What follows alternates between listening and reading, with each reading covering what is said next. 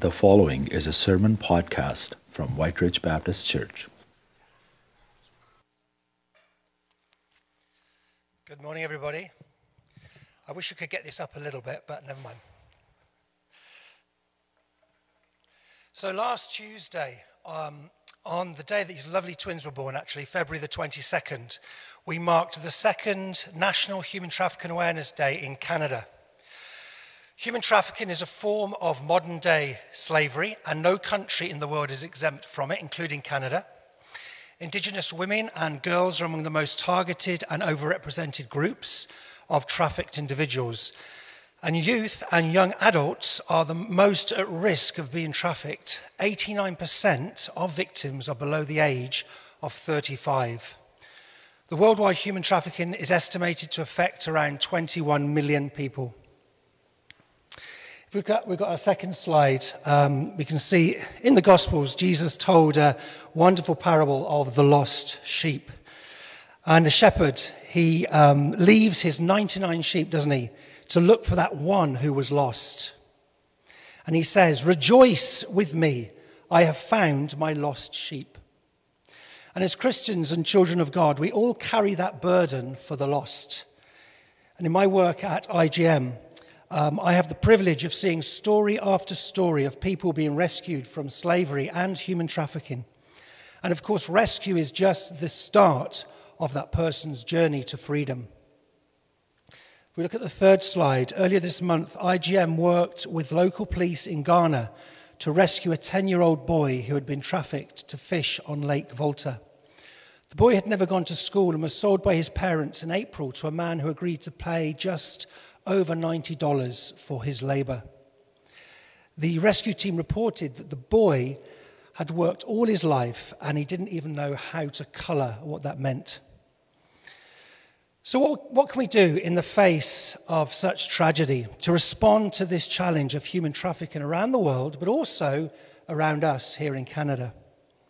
Well, at White Ridge Baptist Church, we are already doing something. Because last May, and we look at our next slide, I think, there we go, Joy Smith. She's a Canadian human trafficking activist and a former Conservative MP.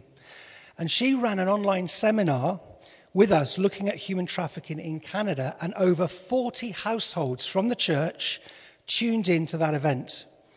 And during the evening, we split into groups, and out of the group work that we did together, we came up with some kind of recommendations. And some of them were things like, what are the early warning signs of trafficking? How can we better be connected to our young people? And how can our young people be better connected to us? And how can we best share good practice to minimize trafficking from actually occurring in the first place? Well, we have the next step, which is the next slide. And we will take this on Sunday, March the 27th, here at church, from 3 p.m. And we will explore in person the idea of how to build healthy relationships. While human trafficking may seem far away from our own experience, often the thing that can make us vulnerable to any kind of abuse, which might lead in extreme cases to trafficking, is born out of unhealthy relationships. So this will be a workshop. We will be sharing ideas together. We'll be doing practical activities together and even having fun through those activities. The aim is to help one another understand how to build healthy relationships, and everyone is welcome. You'll be able to register for that on our social media, on the app, and also on our website, so look out for that. So just going back to our story, the lost sheep, I want to leave you with the reintegration of another boy, Mauli. And he was rescued by IGM and local police in April 2019 from enslavement in the same fishing industry on Lake Volta. And this is the moment that he was reunited with his mum. And as you watch this, just think about how much more we will be reunited with our Heavenly Father when he welcomes us. So let's just watch this short video. Check out the app. It'll be on the app. We'll put the video on the app, okay? Because it is wonderful. It's about 10 seconds long, but it is wonderful. Seeing the joy of the mum, and she carries the son, actually she picks him up. So it's just a wonderful picture. So no worries. Let's just pray together now for human trafficking. And then we're going to just say a short prayer as well for what's happening in Ukraine. So let's bow our heads. Dear Lord, you demand justice for your children who have been wronged. Give strength to people who investigate and prosecute traffickers.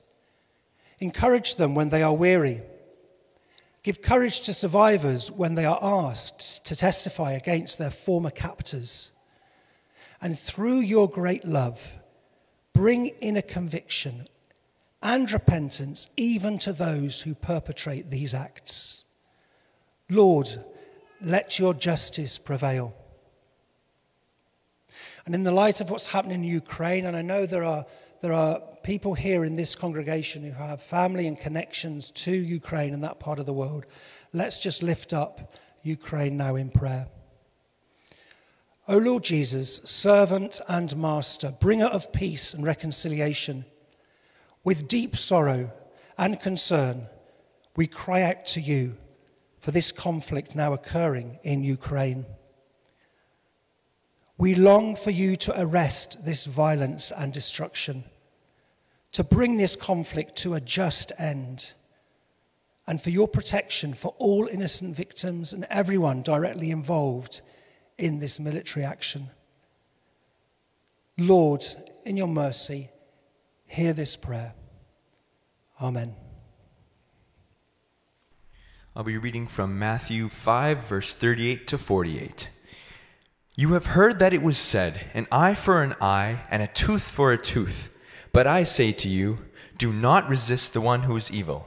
But if anyone slaps you on the right cheek, turn to him the other also. And if anyone would sue you and take your tunic, let him have your cloak as well. And if anyone forces you to go 1 mile, go with him 2 miles. Give to the one who begs from you, and do not refuse the one who would borrow from you.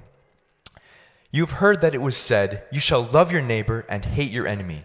But I say to you, love your enemies and pray for those who persecute you, so that you may be sons of your Father who is in heaven. For he makes the sun rise on the evil and on the good, and sends rain on the just and on the unjust. For if you love those who love you, what reward do you have? Do not even the tax collectors do the same? And if you greet only your brothers, what more are you doing than others? Do not even the Gentiles do the same? You therefore must be perfect, as your heavenly Father is perfect. In Romans 12, verse 19 to 21. Beloved, never avenge yourselves, but leave it to the wrath of God. For it is written, vengeance is mine, I will repay, says the Lord. To the contrary, if your enemy is hungry, feed him. If he is thirsty, give him something to drink. For by doing so, you will heap burning coals on his head. Do not be overcome by evil, but overcome evil with good.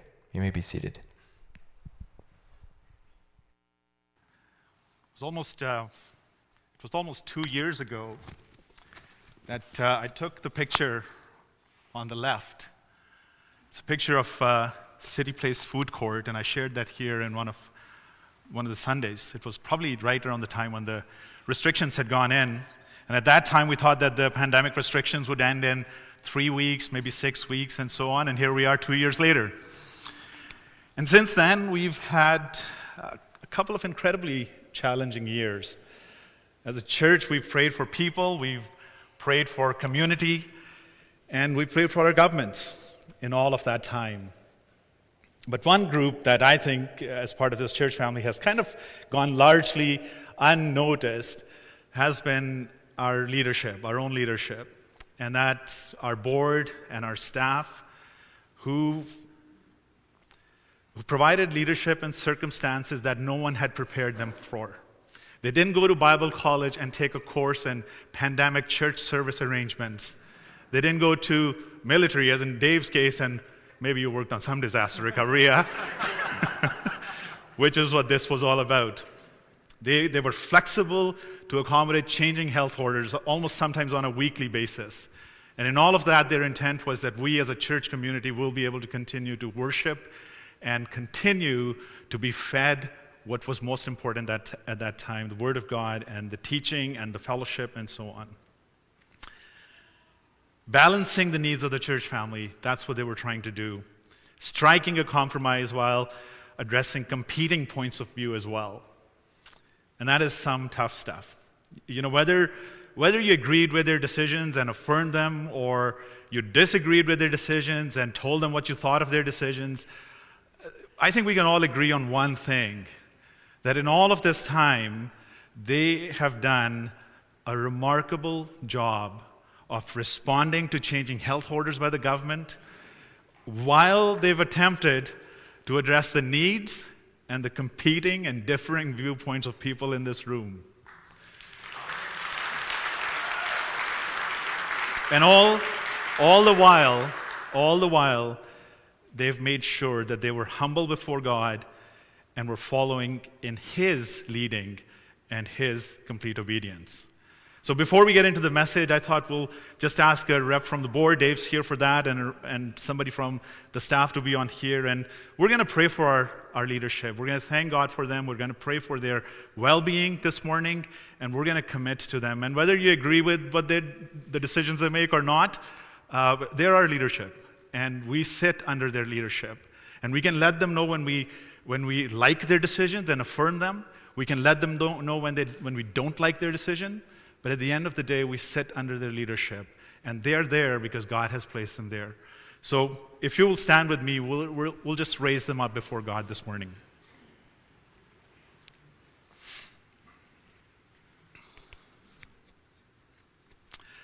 Our Heavenly Father, it is good to be together as a church family, to be able to sing to you, to pray, and to hear your word this morning.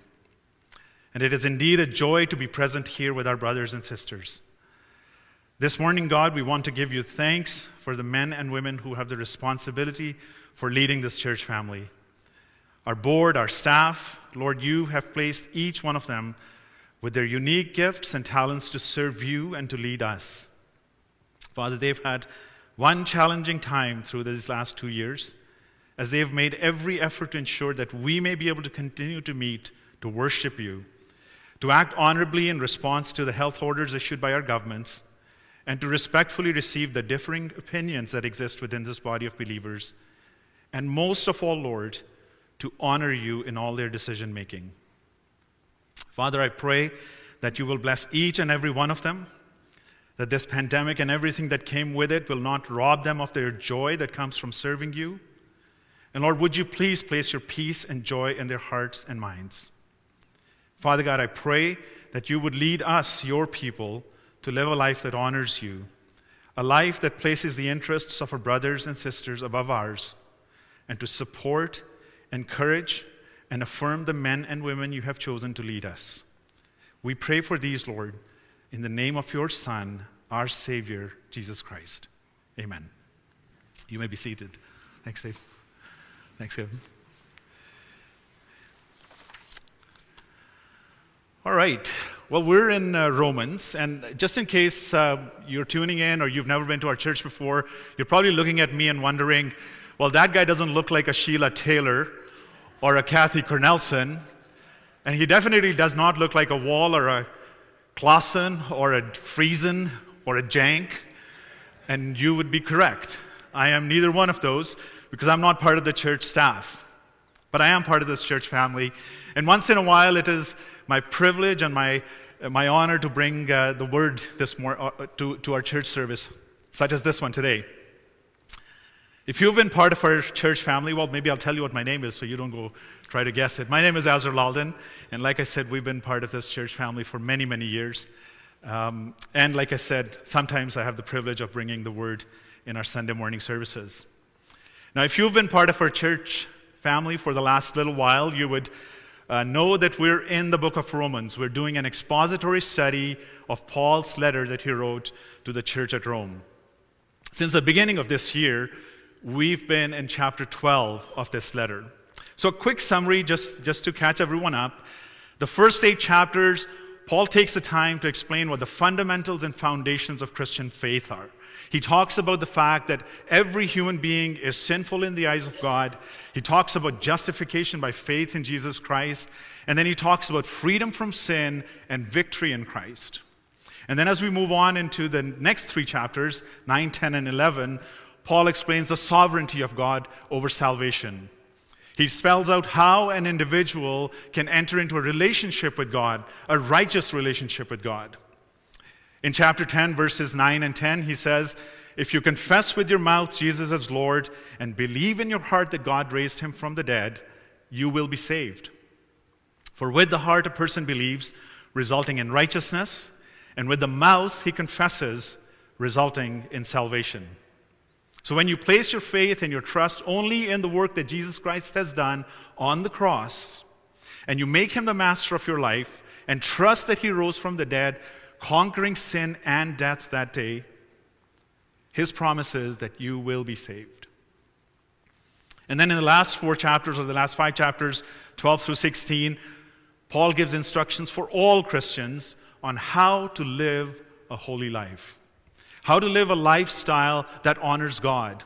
And he starts chapter 12 with, "Present your bodies as a living sacrifice, as a holy sacrifice. Do not conform to the patterns of this world, but be renewed through transformation that comes from the Holy Spirit." Paul was writing these letters to churches that were struggling with believers who were conforming to the world, not to God. And I think it is precisely for this reason that this letter is absolutely relevant for churches today. So after Paul lays a firm foundation for the Christian faith in the first 11 chapters, he goes on to tell us how those foundational truths translate and manifest themselves in the life of a believer. If we believe what we've read in the first 11 chapters, then we are compelled to present ourselves as a living sacrifice. We are compelled to not conform to the world, but be transformed. We undergo a metamorphosis, an inward transformation that results in an outward change. It is not conformity, it is transformation. And then within the chapter, Paul continues with the themes of living in humility, using our gifts to serve others, of demonstrating love for one another, living a life of spiritual zeal, and so on. But chapter 12 is this transitional chapter, and today we conclude this chapter by looking at the last 3 verses, verses 19 through 21. "Beloved, never avenge yourselves, but leave it to the wrath of God, for it is written, 'Vengeance is mine, I will repay,' says the Lord. To the contrary, if your enemy is hungry, feed him. If he is thirsty, give him something to drink, for by so doing you will heap burning coals on his head. Do not be overcome by evil, but overcome evil with good." These verses actually continue a thought that we read in verse 14 and verse 17 earlier in the chapter. "Bless those who persecute you. Bless and do not curse." Or in verse 17, "Do not repay evil for evil. Be careful to do what is right in the eyes of everyone." As you can imagine, these words would be especially difficult for the church in Rome. Christians would have been a marginalized group at that time, a fringe group. They would have been ostracized by the Jewish people, and they would have been viewed upon by the Romans as a fringe movement, a political or religious movement that needed to be crushed. Persecution against Christians would have been on the rise at this point when Paul wrote this letter in AD 55, 58. And it would be shortly after this, in AD 64, that the Emperor Nero would actually go ahead and start this massive movement of persecution against the Christians. So for Christians in that era, and honestly in every era since then, these words, there's been far too many opportunities for Christians to put into practice these words that Paul wrote. To bless those who curse them, to not repay evil for evil, to do good, to not take revenge, to not be overcome by evil, and so on.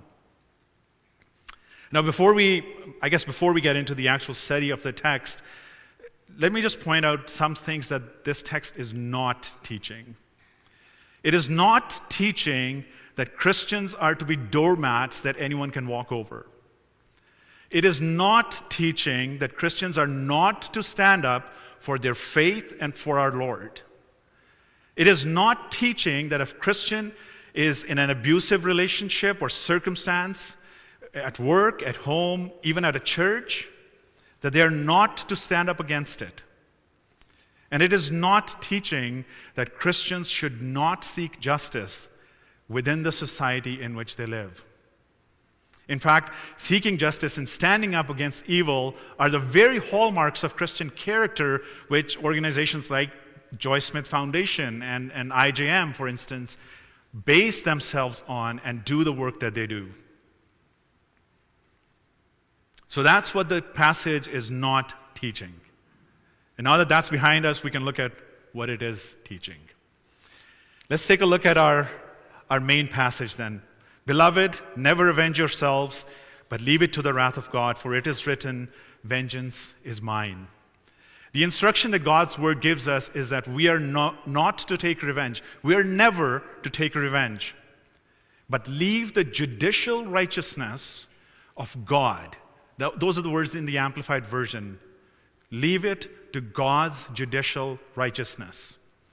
The instruction is entirely counter to the way the world views justice and revenge. Our news media, our books, our movies, and so on, by a vast majority, glorify the concept of revenge. We must have revenge. We must give as good as we get. Our collective, communal thought process is becoming more and more revenge-focused than justice-focused. In a world of tweets and hashtags and sound bites, the idea of revenge is flourishing. Whenever there's a court case that gets some public exposure, each one of us becomes judge, jury, and executioner. We pass judgment on what the criminal's punishment should be.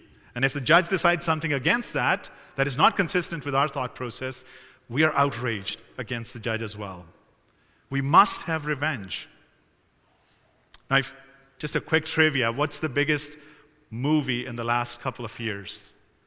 Avengers Endgame. How many of you went and watched that movie? You can confess it. Those of you who didn't raise your hands, we know you're not telling the truth. But what happens in that movie? Thanos wipes out half the universe or half the life in universe. At the end of the movie, if you haven't watched the movie, it's spoilers, but it's 4 years since the movie was out. So what does Tony Stark do? He's got his glove, he has the Infinity Stones on it, and he goes up to Thanos and he snaps his finger and he kills him. And every one of us in the theater cheered for that moment, right? And the movie became a blockbuster because the Avengers had avenged. Now, just take a little bit of this. Just suppose that Tony Stark became a Christian and walked up to Thanos and said, hey, I've got your stones here, and dude, you're a really bad guy. I'm not going to give you these, but hey, let's be friends. I think the movie would have completely bombed because no one wants to see no avenging, no revenge. That's our mindset. And unfortunately, Christians within the church are conforming to the world's ideas and world's patterns. Someone must pay the price for the wrong that is done to us. But the Word of God teaches us something completely opposite to that. Never take revenge. That's the expectation that God has set for all of His children. That's the standard that He's established for those who call Him Father. And when we choose not to take revenge, we demonstrate the transformation that is happening within us. And is actually happening continually within us. We demonstrate that we're not people who have been conformed to the world. We are not people who live by the flesh. We are spirit-filled people who follow a different God. Choosing not to take revenge might be taken and viewed as a weakness, but I would propose to you that it takes a whole lot more strength and courage when your enemy is vulnerable and you do not take revenge. So why do we leave room for God's wrath? Because, quite simply, He is God, and we are not. You and I don't have the moral authority or the judicial righteousness within us to pass punishment or judgment on another human being. We do not have the perfect, unbiased judgment that is needed for a fair punishment for someone's evil doing. God is the only one who is perfect, who has the absolute moral authority and absolute judgment to pronounce punishment for a person's evil actions. But when we retaliate, when we take revenge, what we're doing, in fact, is that we are taking away God's authority and saying, we know better. We know what the right punishment is for this act. So by leaving room for God's judicial righteousness, we leave it to the only one who can pronounce judgment on a person for what they've done. Now, I've noticed that in the Western churches, in the Western society, we almost always think that God's vengeance always leads an offender to a point of repentance. And that's obviously the ultimate goal. Someone who has offended you, someone who has wronged you, they come to into a saving knowledge of Jesus Christ. That is the ultimate vengeance. But I want to tell you that God still, even today, will avenge his people. He will take vengeance. And I'll share with you a very, very quick story. It happened back in Pakistan when I was growing up, a very long time ago. I wasn't even a teen at that time, so you can imagine it was a very long time ago. But I grew up in a fairly large city, but just outside the city were smaller villages. And this happened in one of those smaller villages. It had a train track running through it. And on one side of the tracks was the Christian side of the population of the villagers. And they were the poor. They were the ones who worked on the land, went out and tilled the land and worked for all the affluent non-Christian community, which was on the other side of the tracks. The Christian side was very poor, mud-thatched homes, single-room homes with a curtain hanging in the front instead of a door. But the other side was affluent. And during this time, a young girl from the Christian side of the village was kidnapped. And a few days later, her bruised and abused and dead body was found. There was plenty of evidence of who had done this deed. Lots of evidence to implicate a number of men from the other side of the tracks. The court took the cases in. Churches were praying that there will be justice. And then the day came when the decision was supposed to be announced, and all men were acquitted because they had influence, they had power, they had the right religion, they had money, and they were free. The next day's newspaper carried a very small story about this court case. And in that story, the father of this young girl said, "We were hoping that the courts will grant us justice, but that did not happen." And these were his words. "But I believe that my God will avenge the disgrace and death of my daughter." The reason this story is so vividly in my mind is because my mom was completely distraught about this whole incident. And I think it's partly because she was a very kind and gentle person as it was, but also because I had two sisters who were the same age as this young girl that had been murdered. So she was very distraught. And one time, one of my uncles, her brothers, who was an Anglican minister, came to see her, and he said, "Pramila, what's going on?" And she was distraught, and she said, "What is happening? Why didn't the courts give justice?" And he just put her arm around her and said, "Pramila, God will avenge." And that was it. But weeks passed, and nothing happened, and life seemed to carry on, and even the church started to forget what had happened. And then one day, there was a funnel cloud that formed outside the village. Now, this is a region where funnel clouds do not happen. But a funnel cloud happened, and it literally walked through the village, along the train tracks, and completely devastated the affluent side of the village. Everything on the Christian side, the poor side, remained completely intact. Not a single house was touched. but everything on the other side was completely devastated. So God's vengeance is real. If you've been wronged by someone, God will avenge. So then the next question comes, if I am never to avenge myself and leave the vengeance to the Lord, then what am I to do? Shelly, am I going in the back, in the reverse direction here? Okay, here we go. What are we to do? Thankfully, the word of the Lord has some pretty clear answers to our questions. It tells us that we are in a battle against principalities of darkness. It tells us that we are in a constant fight. Jesus has won the victory. He has won the battle. He is the ultimate victor. But when a believer defects from the enemy's armies and joins the banner of Jesus Christ, he immediately or she immediately puts a big target on their chest. All the forces of hell are coming after you. We are still in this body. We're still living in this fallen world. We're still in a state of battle. The attacks of the enemy are relentless, and they will come after you. So verse 21 presents two options. Do not be overcome by evil, or overcome evil with good. That almost makes you think that it is possible for a believer to be overcome by evil. But if that's your mindset and that's what your thought process is, that's pretty depressing. Because the Word of God actually goes on to tell us in John's Gospel, or actually in John's letter. Sorry, Shelly, maybe you should do this. I'm kind of messing it up here.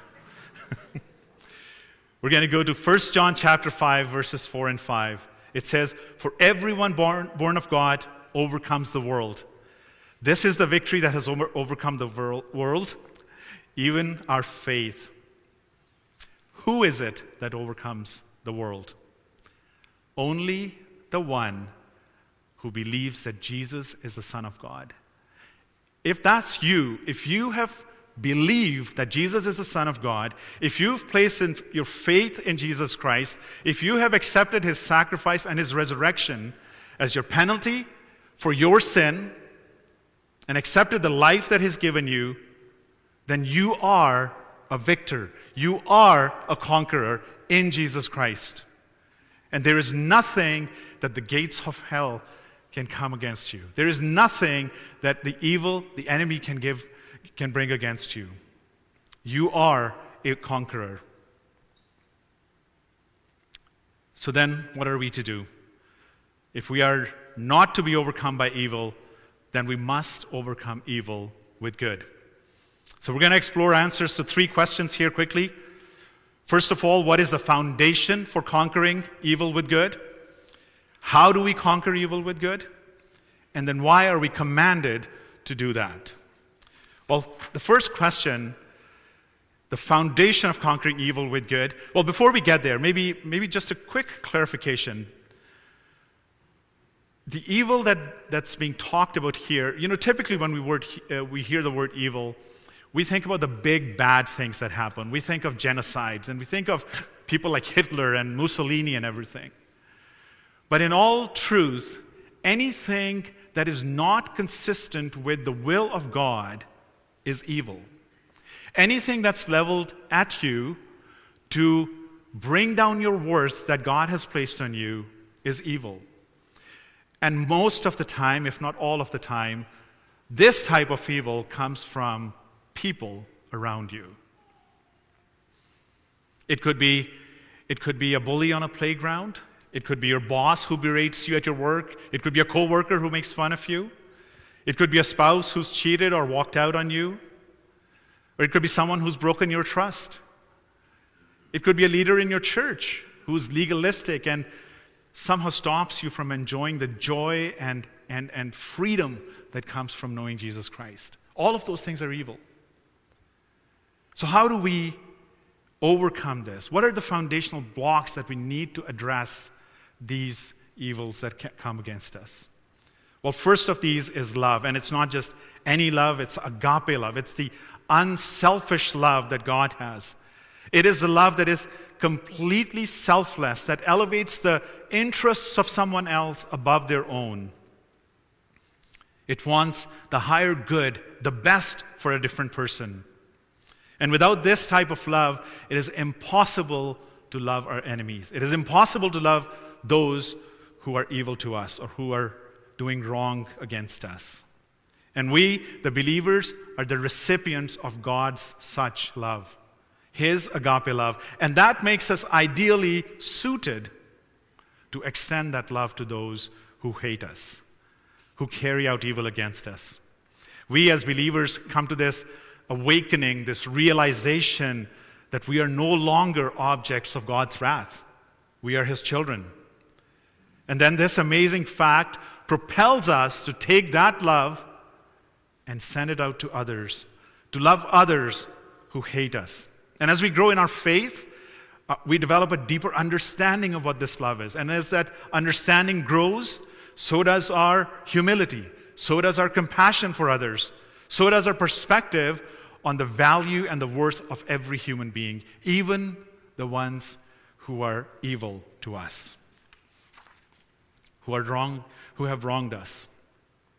You know, the first 1 Corinthians chapter 13, the love chapter, speaks of this love extensively. It is the agape love that the author writes about. This kind of love is patient and kind. It does not envy or boast. It is not proud. It does not dishonor others. It is not self-seeking. It is not easily angered. It keeps no record of wrongs. It does not delight in evil, but rejoices with the truth. It always protects, trusts, hopes, perseveres. And then the chapter ends with this one verse. And now these three remain: faith, hope, and love. But the greatest of these is love. Agape love. God's love. Without which it is impossible for us to love our enemies. The second foundational block is a transformed life. When we receive our salvation, the Holy Spirit indwells us and begins this process of regenerating us, sanctifying us, changing us from the inside out. God, the Holy Spirit, uses God's Word and God's people to renew our minds. And His work in our life starts to break the bondage of conformity to the world and starts the work of transformation. The renewal of our minds starts to align our thoughts with God's, starts to align our priorities with God's. Our preferences, our choices, our decisions, our conversations, our thought process, everything starts to honor God. As the Holy Spirit transforms us, it becomes easier to say no to the things of this world.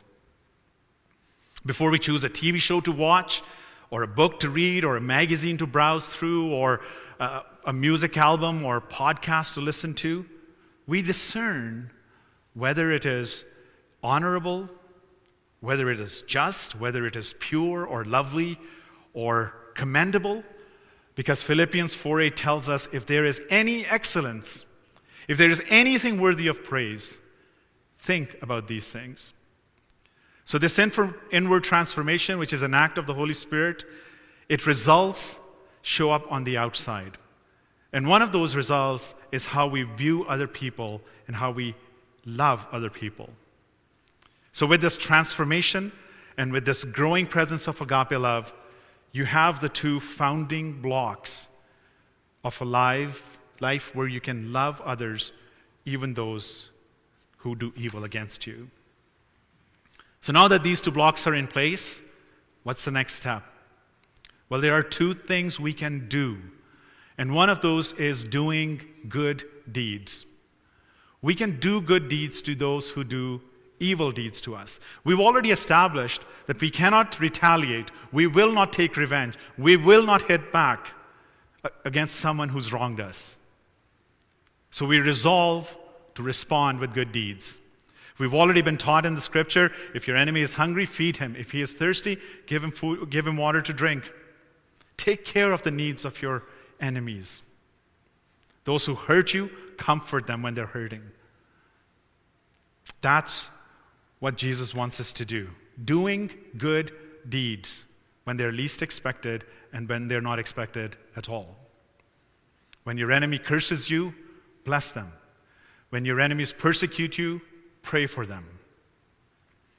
You know, there's an interesting relationship in the Old Testament between David, he wasn't king yet, between David and King Saul. Saul wanted to take out David completely, and he would go on these campaigns to hunt down David so he could take him out, essentially. But he failed repeatedly because God's anointing was on David at that time. Now, in one of these campaigns, King Saul entered a cave to rest. Now, what happened was that David, with his fighting men, was also hiding in the same cave. And David's advisors said to him, "Look, there's the man who's standing between you and the throne. And God has already ordained you and anointed you to be the king. Maybe God's given him into your hands now to take him out." And David chose not to take revenge. David chose not to raise his sword against King Saul. Despite all the advice he was getting, he chose to follow God, not take revenge, not return evil deeds for evil deeds, but with good deeds. And so the principle we are taught here is to do good, to respond with good, even to those who have dealt with us in an evil manner. And then we overcome evil with good news. You see, at the root of everything evil that happens around us, every evil action that is taken against you, there is a person who needs redemption at its very core. It is a person who is afflicted with the same disease, the same ailment that you and I were afflicted with: sin. Everything that they're doing, the way they're acting, the things that they're doing because they are indwelt by sin. That's what shapes them. That's what shapes their actions. And given their current state, their only destination is an eternal separation from God in the fires of hell. And just so we don't become smug, that was my destination as well. And that was your destination as well, until Jesus redeemed you.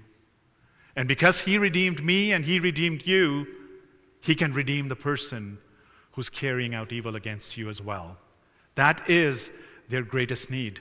The only way to overcome this evil and sin that is within us is for them to know the Savior who died for them. And how do they know the Savior?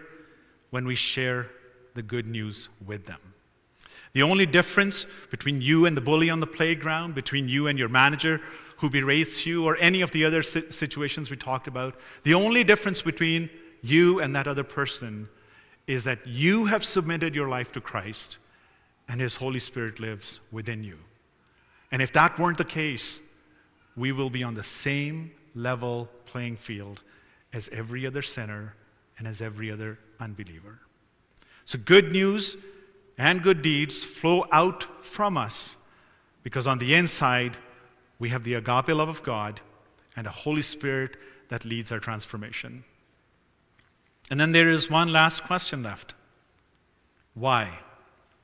Why are we commanded to conquer evil with good? Well, Jesus taught it. That's the simplest answer. Our Lord, our Savior, especially in Sermon on the Mount, taught us to pray for those who persecute us, to love those who hate us, to give food to our enemy when he is hungry, to give water to our enemy when they're thirsty. That is what Jesus has taught us. Matt read the portion of Sermon on the Mount, which is very, very clear on how we are to live, how we are to respond to those around us. And in these words, Jesus very clearly tells his disciples that they are to live a different life than the way the world expects them to live. They are to have responses that are diametrically opposed from the way the world would respond and the flesh would respond. So when we begin to follow Christ, there is a change that happens in our mindset, a resetting almost of how we live. 180-degree turning away from sin and the world and turning toward God. This is the teaching that Jesus has for his followers. Love those who hate you. The life of a follower of Christ is not meant to be easy. We are called to live lives that honor God in all interactions. And in all of Jesus' teachings, what we notice is that he continues to raise the bar for those who follow him. In the Old Testament, the law was given, and the law said, this is what's called adultery. Don't do it. And Jesus came along and said, well, this is what the Old Testament said. But I'll tell you that if you look at someone with lust, that is adultery, not the actual act in itself, just that. And how about murder? The Old Testament said if you take someone's life, that's murder. You'll be punished for that. And Jesus said that was the old standard. The new standard for my followers is that if you are angry with someone, that's considered murder. Jesus continues to raise this bar for his followers because he wants us to live a counter-culture life, a counter-worldview life. He wants us to be different. He wants us to be holy. Now, Jesus didn't just say those words, he actually lived those words. Because the one we follow died for his enemies. His love for those who hated him was so great that he laid down his life for them as well. So the second reason why we are to conquer evil with good is because Jesus demonstrated it. He showed it. He did not repay evil with evil. Of all the people who've ever walked on this planet, he was the only one who would be fully justified to pass judgment on a sinner. The only one. But he did not do that. You know, even the disciples who were spending so much time with him, even they did not get this new standard that Jesus was setting. I don't know if you remember the story, but in Luke, Jesus sent a bunch of his disciples into a Samaritan village, and the purpose was for them to come up and do some prep work and so on and so forth. But the villagers threw them out. And John and James, John, the gospel writer, the apostle of love, and his brother, they're called sons of thunder, they come to Jesus and they say, Jesus, do you want us to call down fire from heaven to destroy these people? I don't know if they were trying to score some points with Jesus or they were just drunk with power that they had or whatever the case was.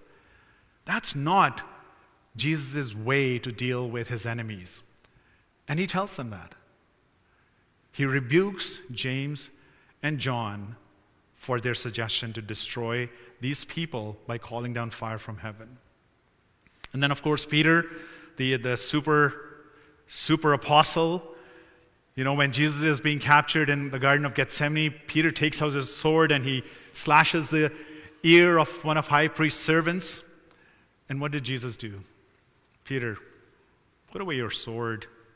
Put away your sword. And then he heals the high priest's servant. And just in case we forget, Jesus could have responded with strength, with a show of force, if he wanted to. The Bible tells us that he could have called down 12 legions of angels if he wanted to, and he did not. A typical legion had 6,000 soldiers in it, and then had another 6,000 support soldiers. So Jesus could have called down 72,000 angels if he needed to. He didn't need Peter's puny sword to defend him. And I don't think these would have been the angels that work for Gabriel, you know, doing all the messaging and taking messages back and forth. I think these would have been the warrior angels who report to Michael. You know, the kick butt type of angels, the warrior angels that are part of Lord's army. That's what these 12 legions would have been. And yet, Jesus did not do that. He demonstrated love for his enemies. He overcame evil by doing good. Our puny minds cannot even understand the battle, the pressure, the evil that was heaped upon Jesus in the spiritual realm. All we have are pictures of his physical torment and torture that we get in the Gospels. We do not even know what it means to have the sin of every human being since Adam and every human being till the end of time piled upon Jesus Christ. We have no idea. We can never comprehend that. And yet, he took it, and he died, and he rose again. He responded to evil with good, and he conquered evil in doing that. On Friday when he died, he took the penalty of sin for all of us. And the bondage of sin was broken. Sin had no hold on me and on you. And then when he rose on the third day, death was defeated. Both our enemies, sin and death, were conquered over. Jesus had overcome them. And you can see as the disciples' lives change, they demonstrate, after they have met Jesus, they demonstrate changed lives. Every single one of them was tortured. Every single one of them received lots of evil, and yet they chose to do good. You know, as we wrap up the message, I'll ask the worship team to come up. But as we come to the end, I wonder if some of you are thinking, you don't know my life. You know, it's good for you to stand up on stage and tell me all these things, but you have no idea what I've gone through, or I am going through. You do not see the scars that I have on my soul, or the scars I have on my body. You do not know the fear that I live with. You do not know the shame that I bear. You do not know the one who has inflicted all this on me. You don't know how hard, even impossible, it is to forgive someone who's wronged me and carried out everything like this. And you would be right. I do not know. I do not know what you've gone through. I do not know your struggles. But I know someone who does. And if you're a believer, you know him too. He knows all that you've gone through. He sees the scars on your soul and on your body. He sees your fear and your shame. And he also knows the one who's done it all to you. So let me invite you to come to Christ with all of that. For you to experience freedom, you need to let Christ take your burdens. For you to be able to do good deeds, to let the agape love flow out of you, to let the transformation continue, to let you share the good news, you have to come to Christ and lay everything at his feet. All your hurt, all your pain, all your shame, everything. If you're already a believer, give him this part of your life as well. Let him heal you and follow the leading of the Holy Spirit to truly live as a conqueror. The battle's already won. Overflow with his agape love. Experience his transformation in you so that you may be enabled to do good deeds and share the good news, so that ultimately Christ may be glorified in you. Amen. Father, you have loved us with a perfect love, with an unconditional love, with an agape love. Thank you that never ends, that cannot be quenched. And I thank you for how you are allowing us the joy of learning how to love more and more like you love. We thank you that you are transforming us by your Spirit. And we thank you how you invite us to Christ-likeness and how we can honor you by how we love one another. And we recognize that it is easy and immediately satisfying to be Christ-like towards people who are being good to us. But when there's tension, when there's jealousy, or when there's challenges, it's difficult to be vulnerable like that. And what Azra says is true. There's a courage that is not something we can manufacture that allows us to be as humble or as vulnerable as we need to be to love those who don't show love to us. But I pray that you would build that in us, that you would give us a thirst for Christ-likeness, that you would give us a joy in serving and loving those around us. And I pray that you would give us a desire for people to know you more and for you to be glorified more deeply, even by those who are not showing love to us. Thank you, God, for how you can continue to shape us for your glory. Bless each one of us as we go from here. Thank you for meeting us here today. And we pray all of this in the name of your Son, Jesus Christ. Amen. Have a wonderful day.